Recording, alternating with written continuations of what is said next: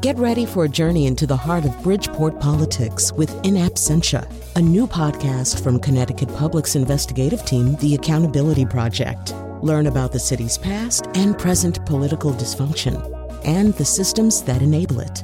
Tune in wherever you get your podcasts.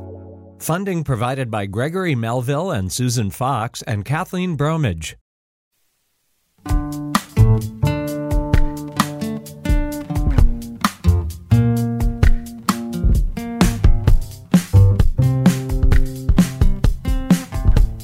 This is Where We Live on Connecticut Public Radio. I'm Lucy Nalpathanchel. There's a story about Ernest Hemingway, who once took on a bet to write a 6-word memoir. He wrote, "For sale, baby shoes, never worn." How would you write about your life in the pandemic in just 6 words? Here's mine: extrovert turning introvert. Zoom, love-hate. Senior producer Tess wrote, "This is too much me time." And Josh tweeted, "The cracks became visible and grew." I just love that. You can read more 6-word memoirs that were shared with us on Twitter, @WhereWeLive. Joining me now on Zoom is Larry Smith, who founded 6-Word Memoir. Larry, welcome to the show. So nice to be with you, Lucy. I understand Time called 6-Word Memoirs the new pop culture haiku. So how did this all start? Well, it was almost exactly 15 years ago. It was a couple days before Thanksgiving, and I joined this goofy new platform called Twitter that no one ever heard of. And I met them at a conference, and I said, I have this idea. I had started a larger user-generated content site where anyone could share a story. We had all sorts of different sections, but we didn't have word limits. And it turns out when you give a storytelling prompt a constraint, in this case, 6 words, as you said, based on the old Hemingway legend that he wrote a short story, For Sale, Baby Shoes Never Worn, magical things can happen. Now, Twitter had a sense of this, and so did I. So a couple days before Thanksgiving, I tweeted out my first tweet, a very simple tweet.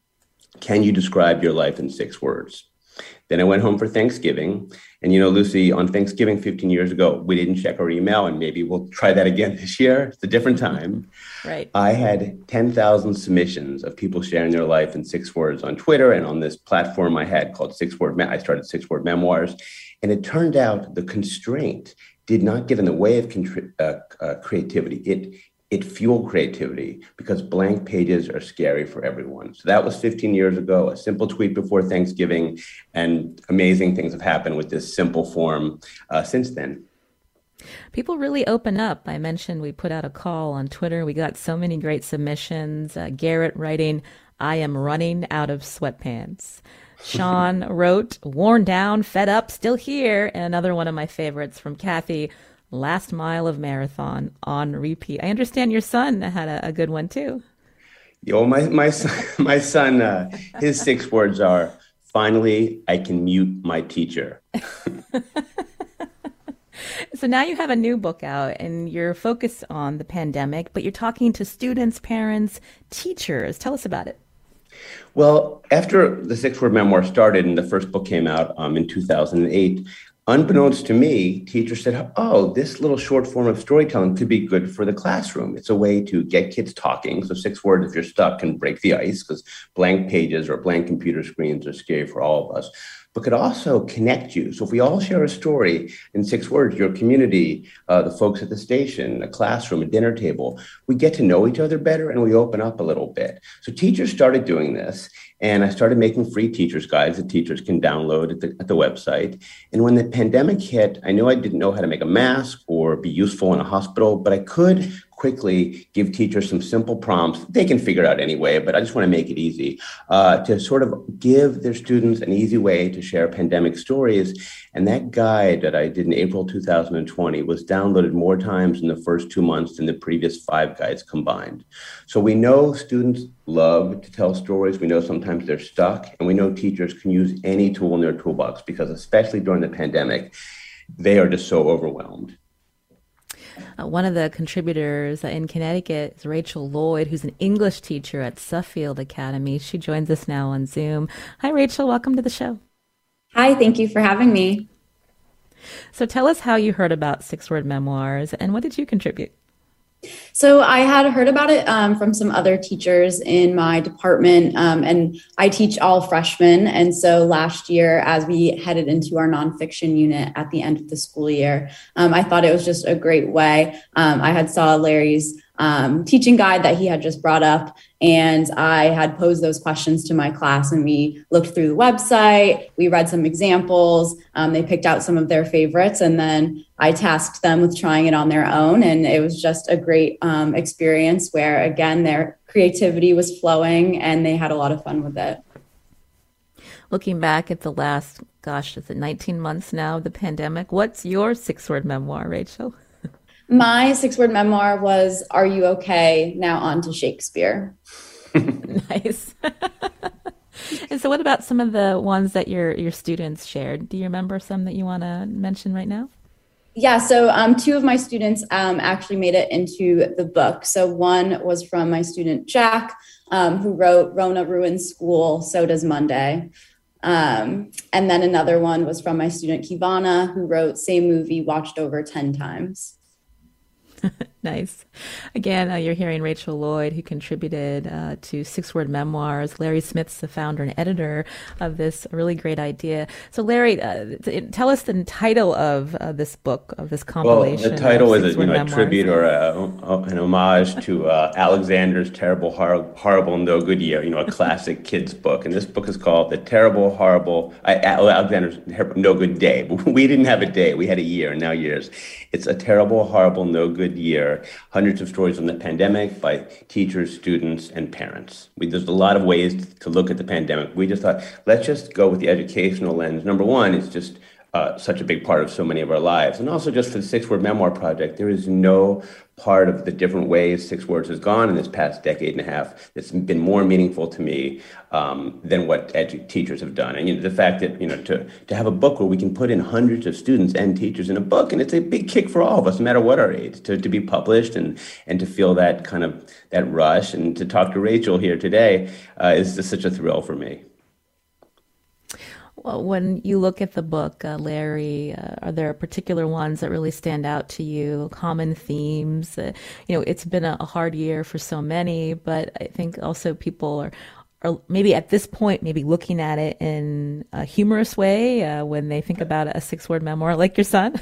Well, Tess mentioned about too much me time. And there's one I love, which is a quotient of family time definitely exceeded, so the grass is always greener. But, I did see themes. And there's actually a flow to the pandemic, I think, what we've all gone through that sort of I try to flow through the book, which is that first, exhaustion. Here's one by Lucette Cortez, age 5. My heart misses a million people. I'm surrounded yet all alone by Finn, age 10. But then you sort of see resilience. This is one by a teacher I really love. You're a primary source. Take notes. This is happening. Let's note what's happening. It's not just NPR stations and New Yorker and these places we've all heard of, but each of us are a reporter in this time. And then you get a lot of humor. This is by Elon Lee, who created the Exploding Kittens game, which any parents with young kids may know.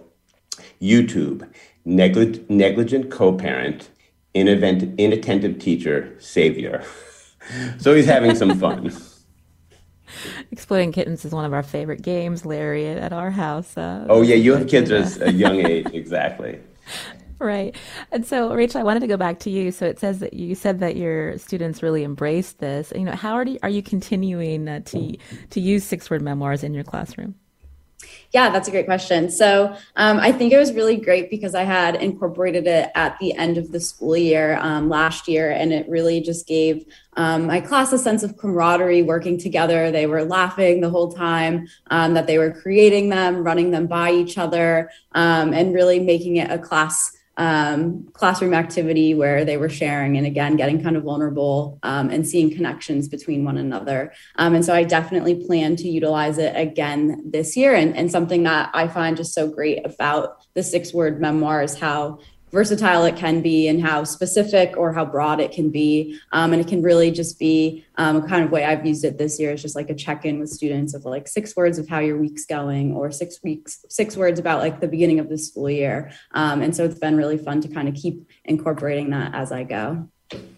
I wanted to share a few more from our listeners. Rima wrote, I wear different pajamas for everything. And also Julie, longing for a change of scenery. And so, Larry, you've learned since you founded this 6-word memoirs that you can really apply this to anything. And so I'm wondering, what's your next project?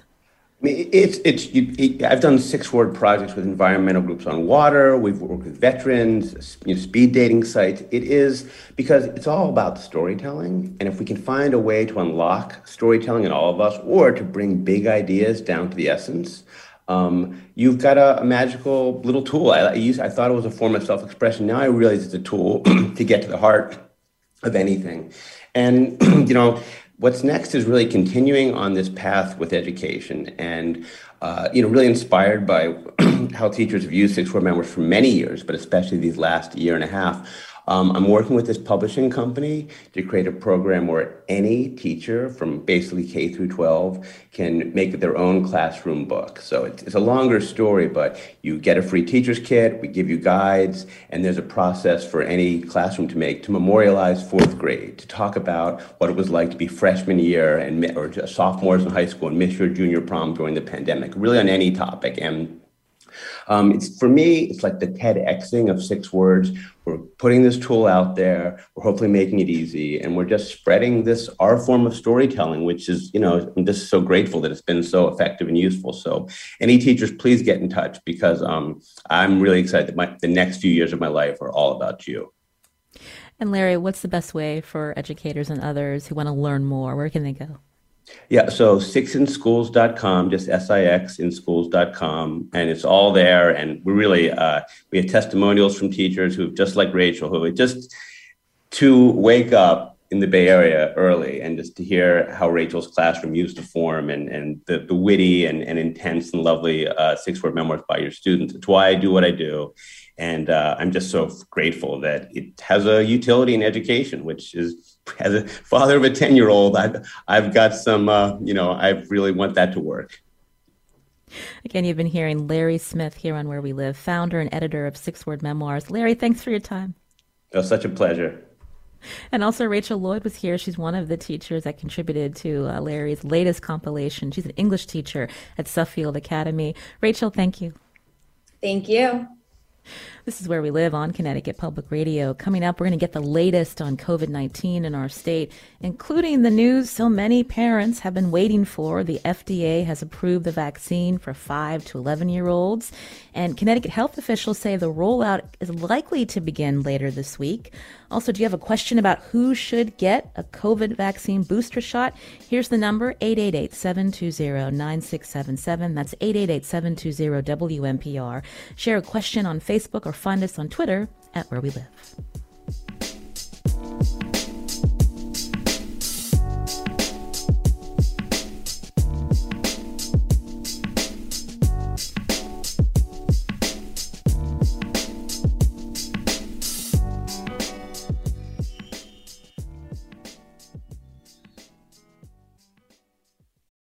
Support for this podcast comes from Hartford Healthcare. Elevating Health is funded by Hartford Healthcare. Loneliness can be a significant health risk to people of all ages. Dr. Laura Saunders, a psychologist from Hartford Healthcare's Institute of Living, talks about social isolation and why we need to connect in person. Loneliness actually is a pretty significant health risk for people that struggle with social isolation. It affects their blood pressure, it affects their immune system, it affects your willingness to get up and get out, and can cause some not just emotional issues, but health problems as well. You're not alone. Dr. Saunders explains how important it is for us to look to others and get out of our comfort zone. I like to talk about social isolation as not just that individual's problem, but it's a community problem or it's a family problem. We need to connect with others. We can take space at times as well, but we need to step out of our comfort zone and do things to connect with other people. It's life-saving. For more information, go to ctpublic.org/elevatinghealth. This is Where We Live on Connecticut Public Radio. I'm Lucy Nalpathanchel. Now, when I read Connecticut Department of Public Health statement last week that children 5 to 11 will most likely start getting the vaccine later this week, I immediately called my pediatrician. My kids can't wait to be vaccinated so they can visit their grandmother in North Carolina. It's been more than 2 years. So how will this next phase of the COVID vaccination roll out? And do you still have questions about who should get a COVID vaccine booster? You can join us, 888-720-9677. That's 888-720-WNPR, or share a question on Facebook or find us on Twitter @WhereWeLive. We know that Connecticut, Vermont, and Maine all lead the country with the highest number of total residents fully vaccinated, more than 7 out of 10. Joining us now to help answer your questions on Zoom with us, Dr. Ulysses Wu, Assistant Director of Infectious Diseases and Chief Epidemiologist at Hartford Healthcare. Dr. Wu, welcome back to the show. Thank you for having me. So let's start with the big news that came out of the FDA late last week, that they've approved the COVID vaccine for 5 to 11-year-olds, but it's still not quite a done deal. What has to happen next? So yes, the advisory committee certainly has met. And so what will happen is that they're going to have to make a further decision on this. And what will happen with the CDC in conjunction with the FDA is once this decision is made, then they'll be able to roll it out. And that could be happening tomorrow? Is that the latest? That would be nice if this can happen tomorrow. And if it does happen tomorrow, it's going to take a little bit time for the machinery to gear up. So please, everybody, stay patient, but it's going to happen sooner rather than later. You mentioned that the machinery needs to gear up, and so that relates also to the dosage for kids 5 to 11. Could you explain that for us? Yes, absolutely. So the dosage for the kids 5 to 11 is going to be about a third what they would usually use for those in the older age in the older age group. And so not only do they need to get the correct doses out, but they need to make sure that they have the appropriate distribution channels as well as the appropriate storage. So a lot of things certainly need to happen, but I don't want people to think that this is all going to start tomorrow. People have definitely been getting ready for this prior to this, for sure. Now, when we talk about the dosage, so right now, just the Pfizer COVID vaccine has gotten initial approval for this age group from the FDA. And so what do we know about the trials over the last several months? Because a lot of parents are wondering, is this something that my child really needs? Yes. And so let's start with that last part. Is this something your child needs? So one thing that I have been saying is that vaccine or vaccinations is no longer about the individual. It is actually about society, and it is about extending bubbles. And you talked about visiting grandparents in North Carolina. So the vaccine, what this does is it extends that protective bubble. And so what the vaccines and masking and social distancing have always been about is not necessarily not catching the disease, but extending that bubble and preventing transmission. Because once we prevent transmission, if we can get to a certain point, then it won't be, hopefully it won't be a pandemic anymore at that point. So that's why the vaccination is important. But with regards to the two things that parents need to know that are most important is it effective and is it safe? And in these trials, it certainly showed that it was effective. It was found to be about 91% effective in preventing COVID-19 in children ages 5 through 11. And then is it safe? Well, they look for adverse events, and they're going to continue to look for adverse events. So I don't want people to think that they've stopped looking for this. But yes, is it safe? You get certainly the local side effects and the 24 to 48 hour side effects that one would maybe expect with any vaccination. But things that are some of the hot button items, such as the heart inflammatory disease, things like that, were not found to be increased. You're hearing Dr. Ulysses Wu here on Where We Live, a chief epidemiologist at Hartford Healthcare, as we talk about this next phase of the COVID vaccination rollout. Expected 5 to 11-year-olds could receive this vaccine. State health officials have said maybe later this week, again, still needing that the final steps to be approved. If you have a question, we just talked about efficacy and safety for Dr. Wu. Here's the number, 888-720-9677. 967. That's 888-720-WNPR, or find us on Facebook and Twitter at Where We Live. I'm sure when you talk about the heart inflammation that was seen, very rare in some older children, that's what parents are concerned with, is, that very small risk of something happening to their child. And so what more can you tell parents who are worried about some of the side effects, Dr. Wu? Yeah, absolutely. And so it's certainly a valid concern. And things like that, you've heard about maybe blood clotting associated with some of the other vaccines. The reality is, if you get COVID, your risk of getting heart inflammation, blood clots is going to be exponentially much higher. And even though, and this is one of the things that I've heard mostly for kids, is that kids certainly seem to do well when they get COVID. Well, we've still had millions of cases.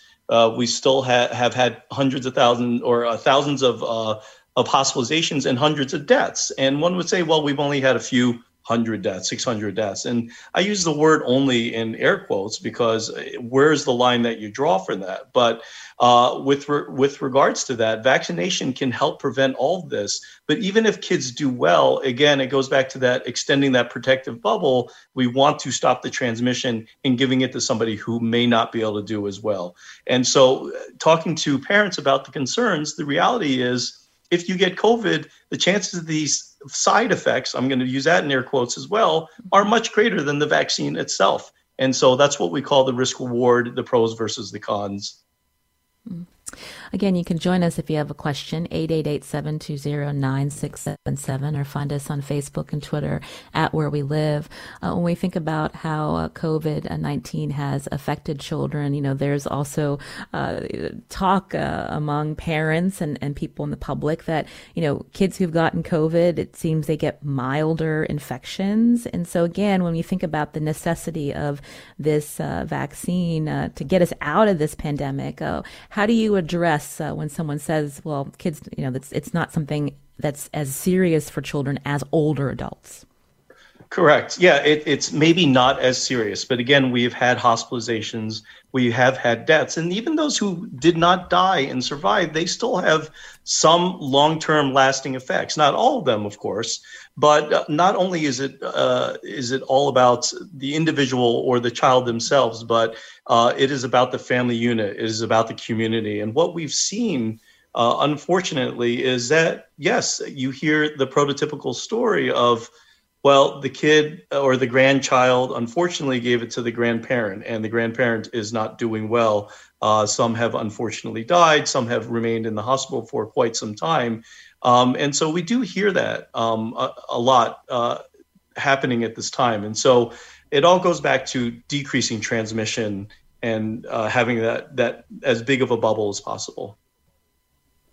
So for parents who definitely plan on getting this vaccine for their children, how would you counsel them in terms of, what to look for, what to expect in terms of, as you mentioned, side effects to the vaccine?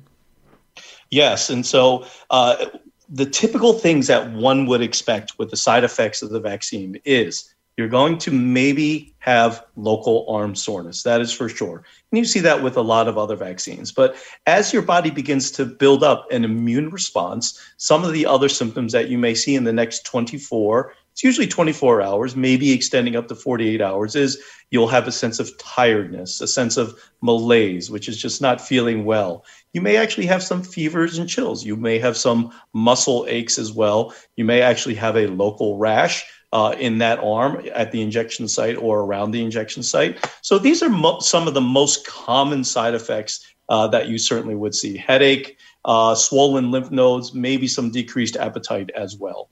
The side effects are more common with the second dose than with the first dose. But most of them are very, very mild or mild to moderate, and they usually occur within 2 days.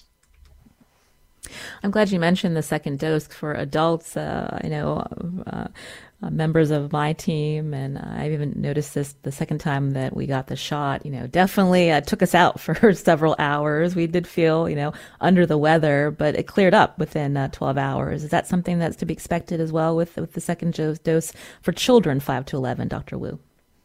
Yes, I think that is certainly something to be expected. Anecdotally, with my second dose, I didn't feel a thing. And part of me worries that I didn't actually mount the immune response, because there is the thought that actually the worse you feel, the higher, the better immune response you've actually mounted to it.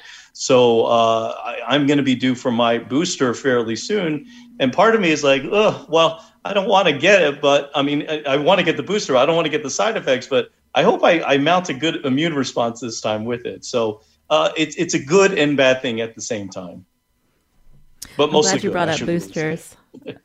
Good to hear. I'm glad you brought up boosters, because that's where we want to go next. Again, you're hearing Dr. Ulysses Wu, Assistant Director of Infectious Diseases and Chief Epidemiologist at Hartford Healthcare. If you have a question about COVID-19, whether you should get the booster, 888-720-9677, or find us on Facebook and Twitter at Where We Live. So let's talk about the booster. Who's eligible in Connecticut? Is it vary state to state, Dr. Wu? So it does not vary state to state. So you are eligible for a booster if you are 65 years or older, and then certain subgroups, all greater than age 18. So those who may live in long-term care settings, those who may have underlying medical conditions, and then those who work or live in high-risk settings. And so what are some of those work examples? We would talk about first responders, education staff, food and agricultural workers, those who work in corrections, manufacturing, postal, public transit, and groceries as well. So those are the people that are eligible. And then if you have received Johnson & Johnson, you're eligible for a booster if you are greater than 18 years of age, and you should get it at least 2 months after your shot. And you can get any of the boosters, what we call the mixing and matching as well. And you can get mix and match with Pfizer and Moderna if you had received those as well. Again, you can join us if you have a question about whether to get a booster shot, 888-720-9677. Dr. Wu, you mentioned underlying medical conditions. That could be a whole host of things. So maybe help our listeners decide, should they be calling their doctor, or how do they know that they may have a condition that warrants getting a booster shot? Yeah, it's quite an extensive list. And so looking back at the studies, they've shown that those with underlying risk factors may go on to a progression of more severe COVID. And this list is not comprehensive and is really determined by your primary care physician. But some of the things that are recommended, things like active malignancy or cancer or chemotherapy treatment, chronic kidney disease, chronic liver disease, those who may have chronic lung diseases, anywhere from severe asthma or moderate asthma all the way to things like cystic fibrosis. There are others that you may think may not meet the cut, but actually do. Dementia, diabetes, Down syndrome, as they may have increased risk. Those with cardiomyopathies, coronary artery disease, those with active HIV, especially untreated, and finally the immune compromised state. So these are a lot of different conditions. Now, some of the things that I don't really like to call conditions, but these are wonderful things. But those who are pregnant, for example, may have a severe illness associated with COVID. Those who may be overweight or obese as well. And then there are blood disorders, thalassemia, sickle cell, smoking, and then those who may have substance use disorders as well. So it's quite a comprehensive list, but yes, these are some of the chronic diseases or conditions that one probably should look to get a booster. You mentioned people who are overweight or obese. Unfortunately, that's a lot of our country.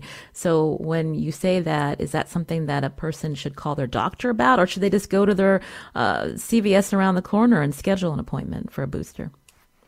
They can do one or the other. So overweight, it's body mass index, which has its own pros and cons, but we define it as greater than 25, and then obesity greater than 30. So we have known that with those who are who get COVID, unfortunately, those who are obese tend to suffer greater complications associated with COVID.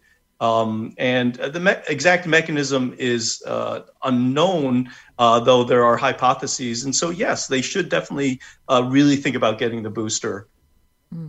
And could they just schedule it themselves, or do they have to go through their doctor, Dr. Wu?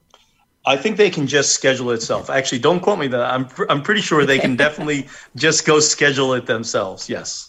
Again, you're hearing Dr. Ulysses Wu here on Where We Live. He's here to help answer your questions about the latest vaccine rollout for 5 to 11-year-olds. Also, questions about the booster. We just went over a lot of good information. But if you have a question, here's the number, 888-720-9677.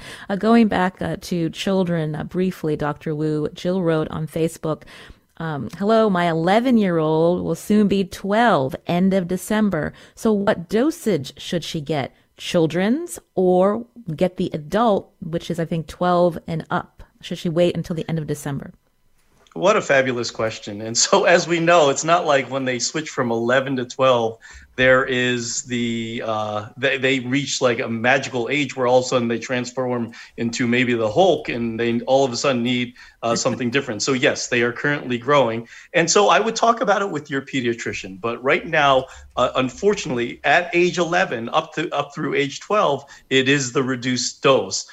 So they have waited this long. I would say if they're going to turn 12 in December, they're going to be eligible for the increased dose. I would say certainly go for that increased dose because we don't want them to be underdosed.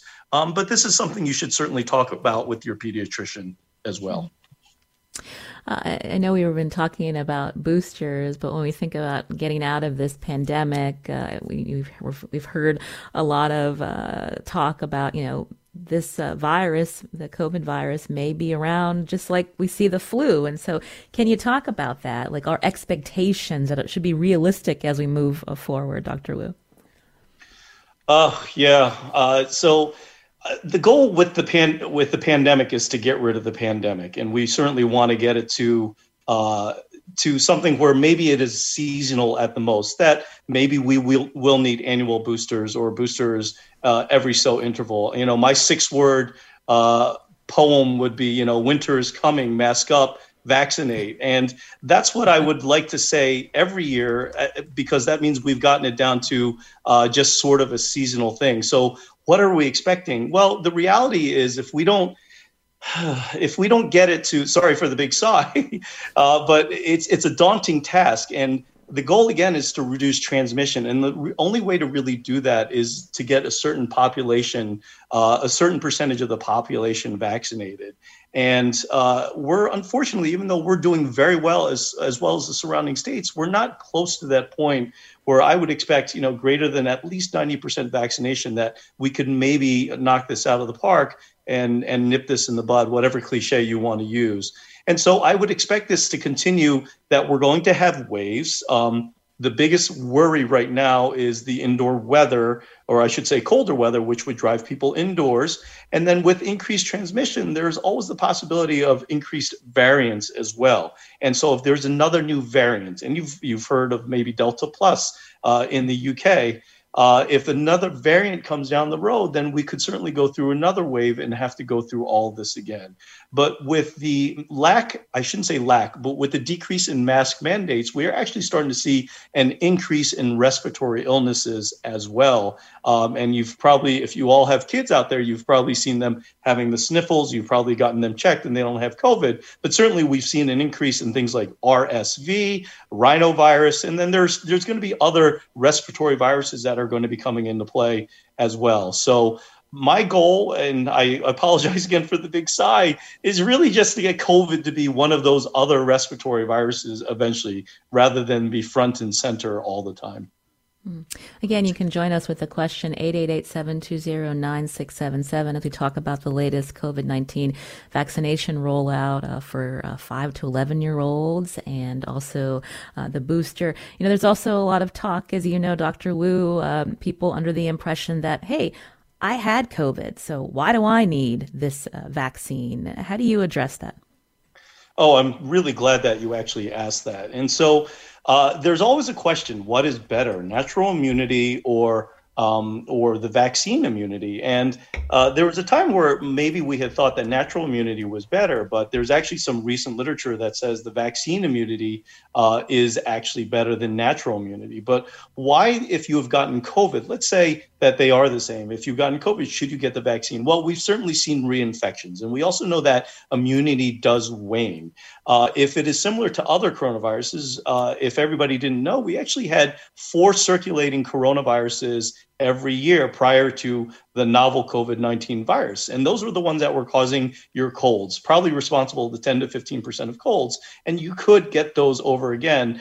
So that means immunity is not long lasting. But the reason, if you have had COVID, and I'm very happy if you've had COVID that you've survived and you're doing well, you should get the vaccine because it really primes your immune response and almost makes you super immune as well.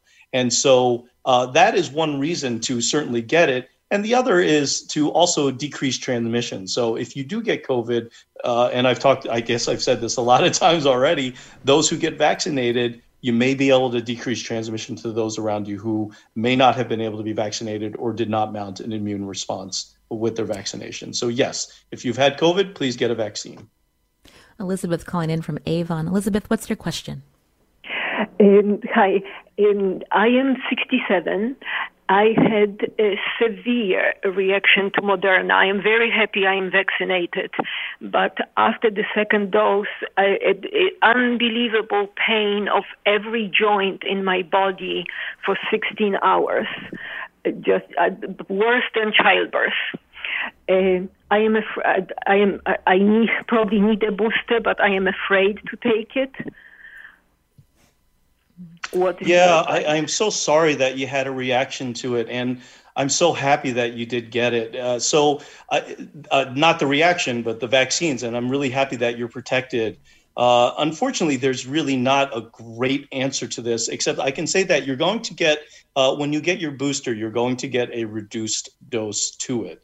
And so that may alleviate some of the reaction that you've had. And that's similar to the pediatric dosing, where it is a third. And really, we found that they did not have an increased reaction, local reaction or adverse reaction within the first 24 to 48 hours. And so if you do get the Moderna, you would get the half dose booster at this point. And I don't think, and you can't quote me on this, but I'm hoping that you would not have as severe of a reaction. If you are worried about the Moderna itself, there are other options out there for some of the other vaccines. So I'm sorry that it happened, but I would still go ahead and get the next your next booster dose. And did I hear you correctly, Dr. Wu? Because with the booster, you can mix and match. So if she had a severe reaction to the Moderna, would you recommend she get a booster of another COVID vaccine? It's difficult for me to say, not knowing the entirety of the medical case at this point, but it is a half dose. So the reaction is probably likely related to the dosage of the Moderna. So she could still get the half dose Moderna, or she could get a full dose of either the Pfizer and J&J of the other. All three are really still an option at this point. Thank you for that clarification. And something you said earlier that I wanted to circle back to when I asked you about adjusting expectations as we try to get out of this pandemic. You mentioned when we think about getting the population vaccinated, over 90% would help us get there. I believe Connecticut's more than 70%. So with the rollout for the 5 to 11-year-olds, could we get there, Dr. Wu? Yes, I think we can get there as a state, but what I've said in some of my other talks is that unfortunately it's if you light a candle, like a scented candle in one part of the room, it doesn't mean that it's going to stay in that one part of the room. And so we do live in a society where there is air travel, and basically the global size is basically shrunk due to our ability to travel from state to state, from country to country. And so we can't form a protective bubble around Connecticut because people are going to obviously be leaving in and coming and going, leaving in and out of Connecticut. And so even if Connecticut was to get above 90%, we would still need buy-in from the rest of the country as well as the rest of the world. And so I don't want to be a glass is half empty, but until we get to that point, it's going to be a daunting task, unfortunately. Well, we have to end it there. It would have been nice to end on a hopeful note, but we do thank you for all of the clarifications that you've given us and our listeners. Dr. Ulysses Wu, Assistant Director of Infectious Diseases and Chief Epidemiologist at Hartford Healthcare. Thanks so much for your time. Thank you for having me. This is Where We Live. I'm Lucy Nalpathanchel. Coming up, we're switching gears to help you decipher the latest changes to the Public Service Loan Forgiveness Program. Stay with us.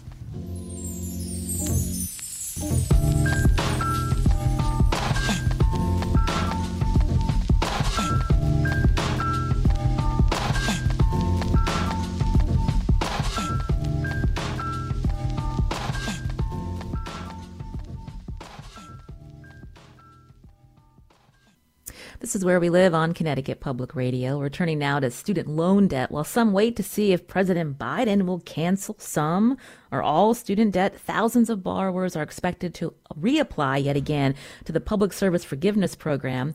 The U.S. Department of Education has used its authority to relax the rules because the program has not delivered on Congress's promise to help Americans who worked in government or nonprofit jobs and hope to have their public loans forgiven after 10 years. For clarification on the changes, joining us now on Zoom, Maggie Jandro, financial advisor and partner at Jandro Wealth Management in Farmington.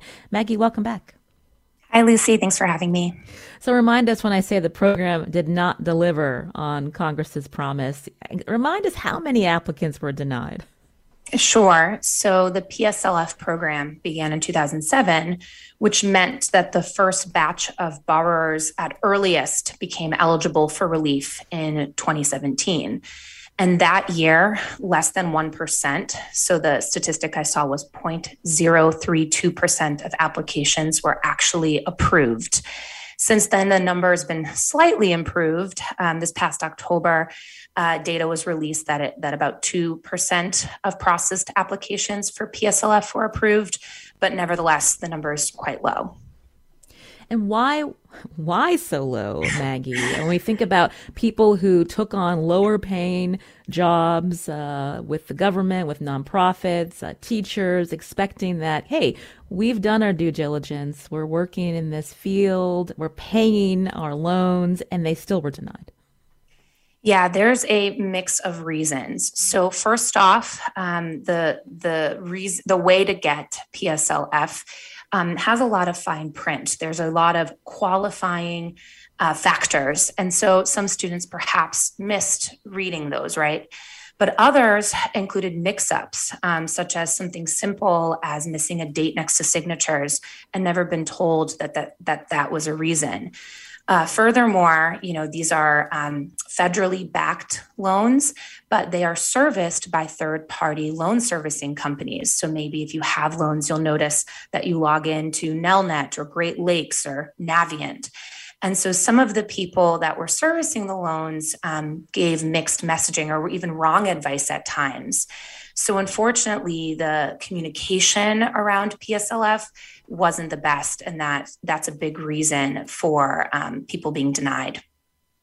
So talk about the changes now. So there's a waiver, and who should be reapplying, Maggie? That's right. So one of the critical reasons that people were denied was because they were in the incorrect loan. So again, private student loans do not count, but federal loans were told to count here. But you have to be in what's called a direct loan. And many people had federal loans like federal Perkins loans or the FFEL loan, and they were making payments thinking these are qualifying loans, these are qualifying payments, I should be eligible for loan forgiveness. But turns out if you did not consolidate into a direct loan, your payments were ineligible. If you made an overpayment, your payments may have been ineligible. If you were late on your payment, even though there is a 15-day grace period, your payments were ineligible. So you can see there was communication was not best with these payments. And so now what the Department of Education is doing is saying, well, if you apply for this PSLF waiver, these payments that were not included or not counted towards your loan forgiveness payments, they're now going to look back and they're actually going to count them. So it can really help a lot of borrowers, actually, given that they are, as you said, kind of reconsidering or relaxing some of these rules. How many borrowers are expected to be helped? Because when you think about, what is it, like $1.5 trillion of student loan debt in this country, you mentioned people still need to have particular loans. And so for those who consolidated with a private company, are they locked out? Unfortunately, those that consolidated with a private company are locked out, and it doesn't seem there's going to be anything that this particular waiver is going to do for them. But in terms of your question of how many people will actually be helped, the Department of Education released recent estimates that this limited waiver program alone will help over 550,000 borrowers, with the average borrower receiving 23 additional payments when they look back and recount their payments. And actually, this includes about 22,000 borrowers who will be immediately eligible to have their federal student loans discharged without any further action on their part. And they estimate that this will be about $1.7 billion in forgiveness. So while there's still probably a lot more reform needed with student loans and student loan forgiveness, this is a pretty nice start. Maggie, you're a financial advisor, and so how do you advise people who've got tens of thousands of dollars of student loan debt, and they may or may not be helped by this particular program? What's the solution for them? Sure. Every individual is going to be really different. And so I encourage people to speak with their own financial advisor. But what we first do look at is, are you eligible for any of the loan forgiveness programs out there? There's a teacher forgiveness program. There's, of course, the public service loan forgiveness program we're discussing now. But if you are in a corporate position, that's your employer is corporate, often refinancing does make sense. While, yes, you're giving up all of the benefits that federal loans provide, refinancing may mean a lowered interest rate, which will save you money. It may mean a lowered monthly payment, which can help your cash flow. But before going to consolidate into with a private lender, I do encourage you to speak with a professional to understand what benefits you're giving up on the federal loan side. And that would include if, I don't have a crystal ball, but if President Biden decided to forgive loans, they would most likely be only federal loans. What about people who have been paying and, they would have been eligible for this public service forgiveness program, but now they're done? Is there any look back for them? Could they be reimbursed, or is that a pipe dream? Yeah, unfortunately, the Department of Education did release some guidance saying that, checks won't be sent with reimbursement or anything like that. So if you already paid off your loans, on the one hand, congratulations, that's a really big deal. But on the other hand, this new waiver isn't going to really apply. And for the waiver that we're talking about, how long do borrowers have before they need to get the paperwork in? And again, this is still complicated. Right. This is complicated. In fact, my 6-word memoir about this was loan forgiveness, great, but also confusing. So the steps you should take is, 1, determine the type of loan that you have by logging into the student aid website. Determine what this look back or this waiver is going to impact. And then secondly, you do still want to consolidate your loans. So while these loans that weren't indirect loans their payments towards them now will likely be considered, which is great, you still want to consolidate into a direct loan so that future payments count towards PSLF. And you have until October 31st, 2022 to do that. But I would probably do it as soon as possible. The one caveat is, again, I'd speak with a professional, because obviously anytime you change your loan up, you want to understand how that's going to impact your future payments. You still want to make sure that you're under one of the income-based repayments.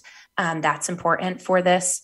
And you want to use the PSLF help tool, which is on the studentaid.gov website, to both submit verification of your employment, make sure your employer is a qualifying one, and also you want to submit the PSLF form, which can also be found on that studentaid.gov website. Maggie Jandreau, thanks so much for the context you provided and for some helpful advice for listeners who may be able to apply for this waiver. Again, Maggie is financial advisor and partner with Jandreau Wealth Management in Farmington. Maggie, thank you. Thanks, Lucy. Again, that website is studentaid.gov.